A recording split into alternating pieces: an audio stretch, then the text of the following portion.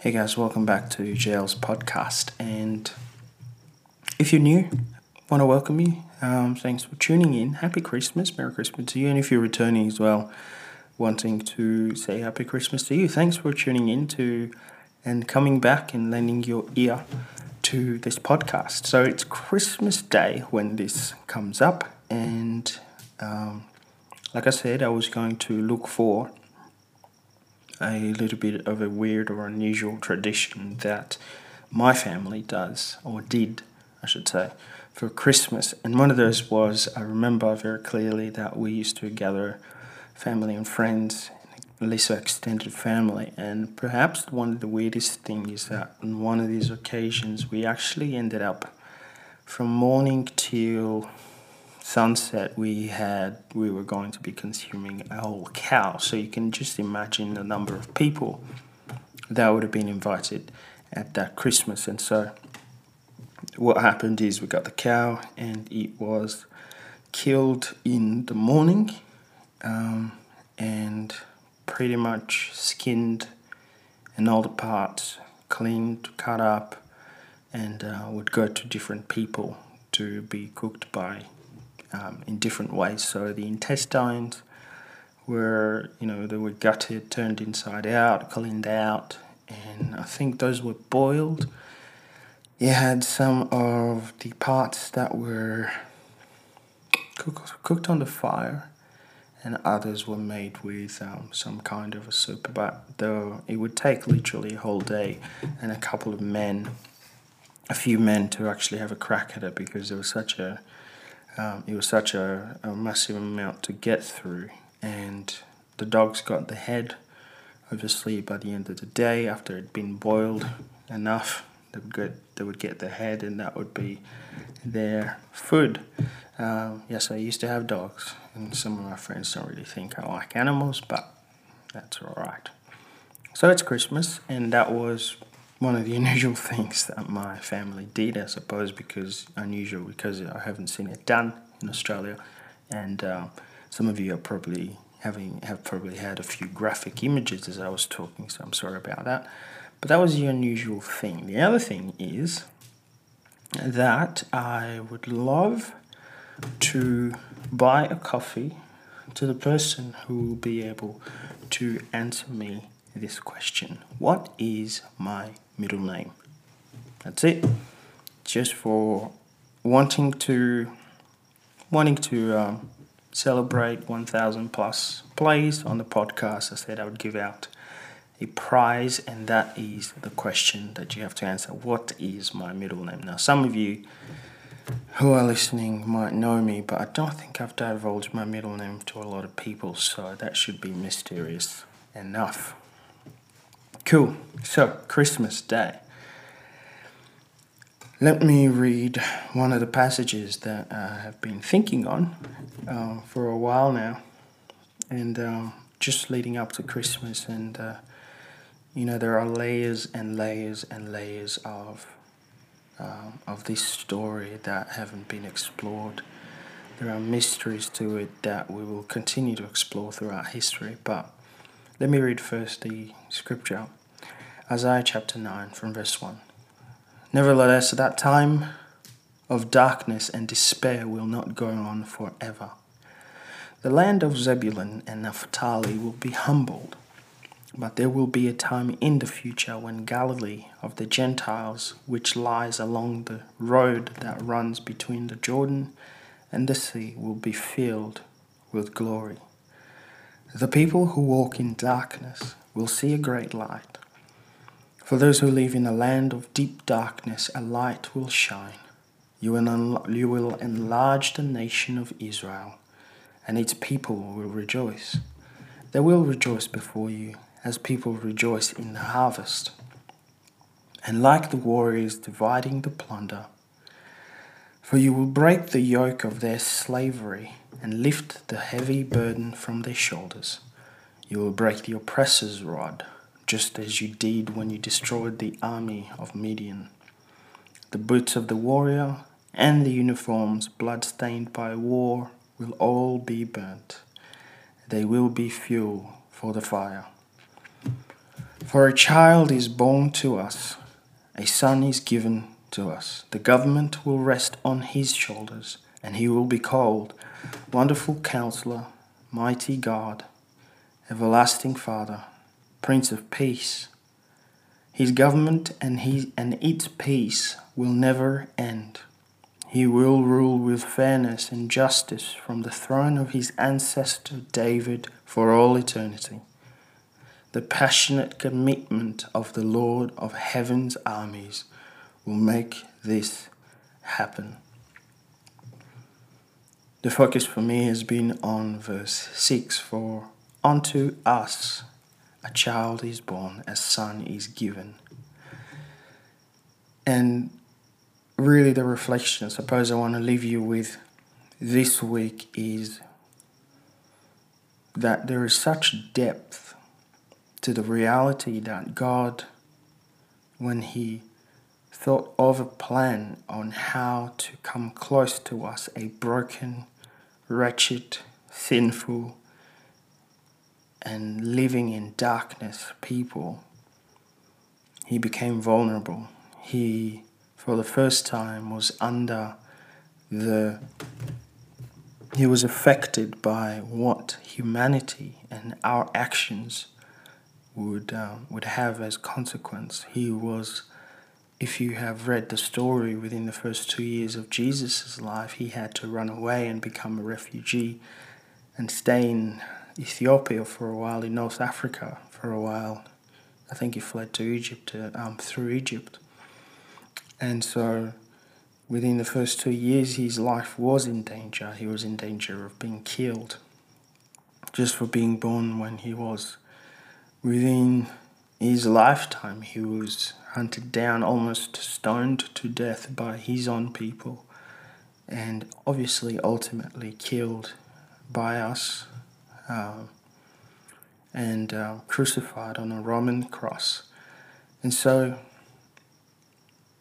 that is so deep, that is so mysterious, that God would choose to be vulnerable. God would choose to let go of all of his majesty and power and wonder, and to come and start like a child, a very, very, very vulnerable child, and to start where we all do.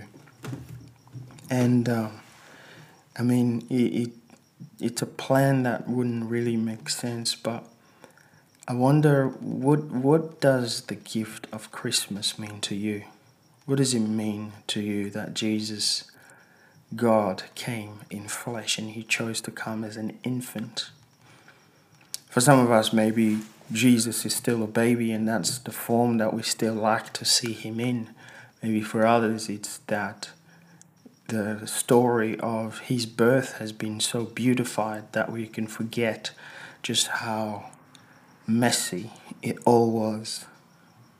Mary was a virgin, engaged, and her fiance didn't really want her because he thought she was a burden, and she was probably thought she was lying, that she'd slept with another man before he got a visitation from an angel to let him know that what was happening was actually of God. And despite that, it was still quite inconvenient that he would not know how to explain how Mary, who is still a virgin, was pregnant, and go through with marrying her anyway, despite perhaps what his friends would have been telling him, or his family would have been telling him not to. We only get the glimpses, we only get the overall picture, we only get the joy to the world songs of what was happening, but we don't see the struggle to find a place for Mary, whose water would have burst to give birth to a child, the struggle to find a place clean enough for a child, the fight for having a child who didn't have any doctors or midwives come around them to help them with the birth, and the struggle with not really being the perfect family, not really starting out as the perfect family. And so awesome thing about Jesus' story is that it does start off messy. And I take a lot of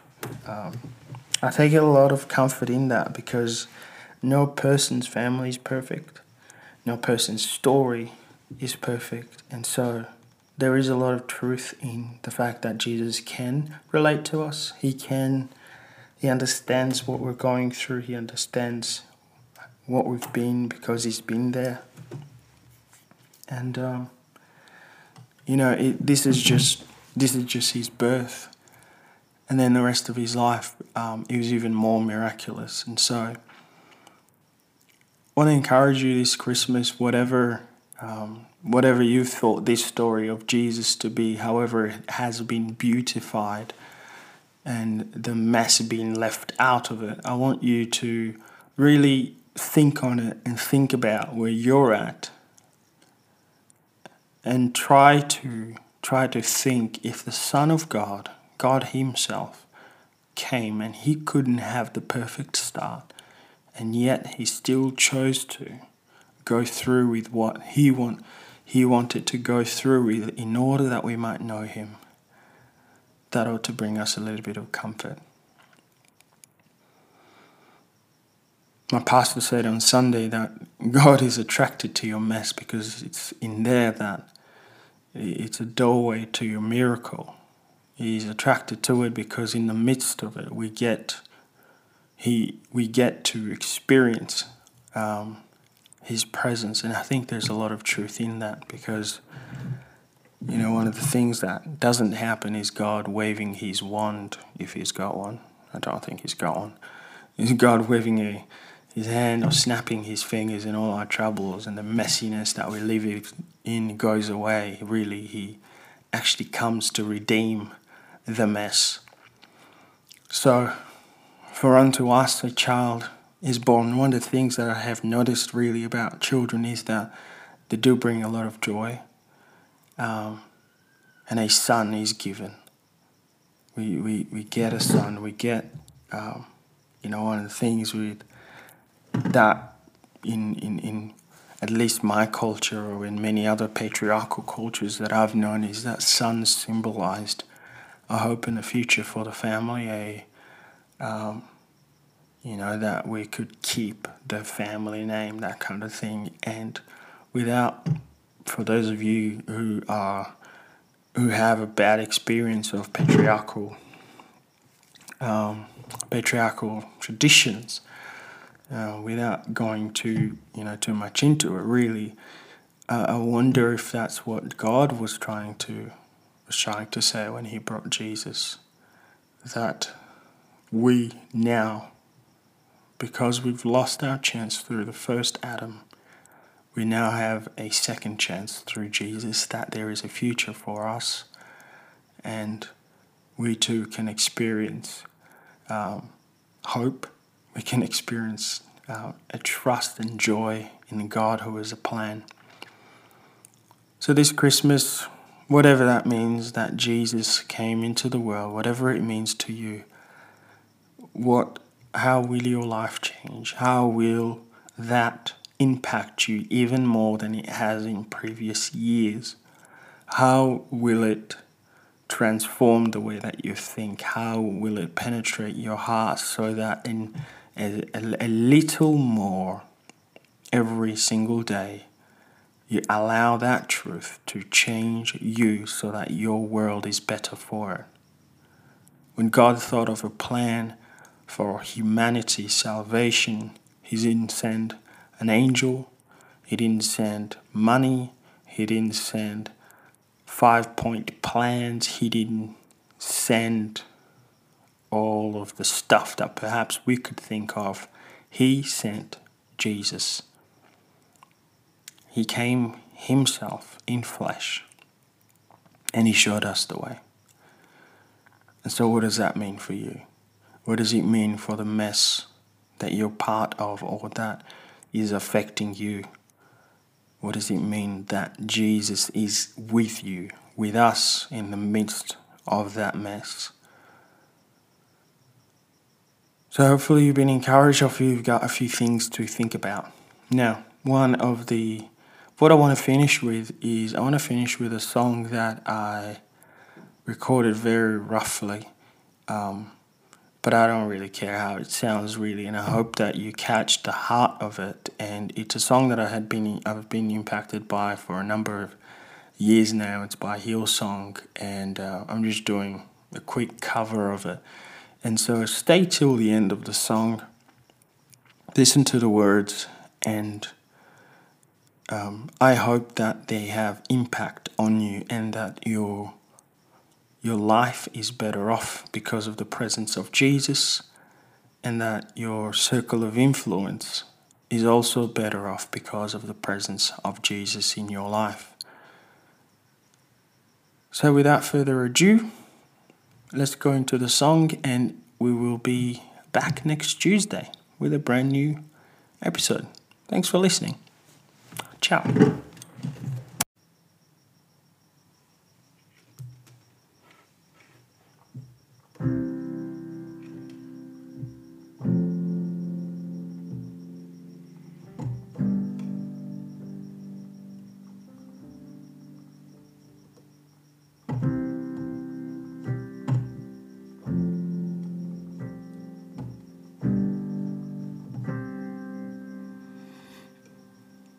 In our hearts, Lord, this nation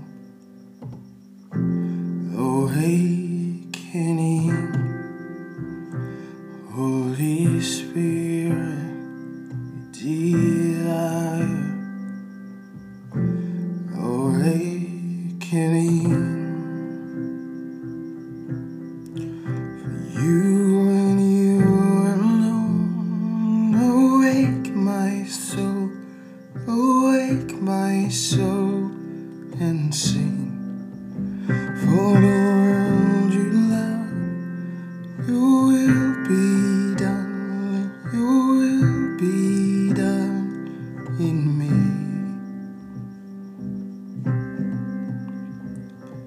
In your presence, your power, awakening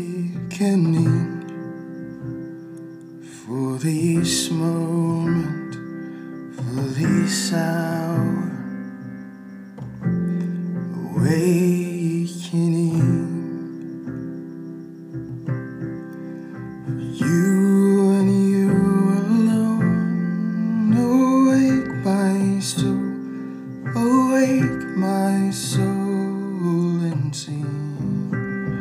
For the world you love, your will be done, your will be done in me. You and you alone, awake my soul and sing. The world you love, your will be done, your will be done in me.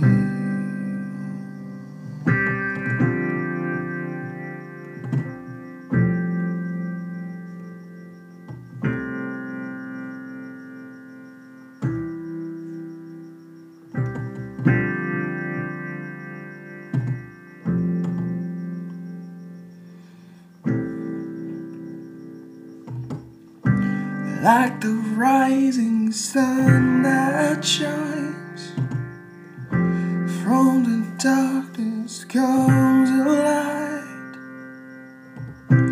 Hear your voice, and this is my awakening. Like the rising sun that shines, from the darkness comes a light. I hear your voice, and this is my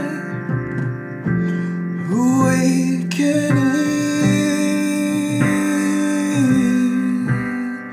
For you and you alone, awake my soul, awake my soul and sing.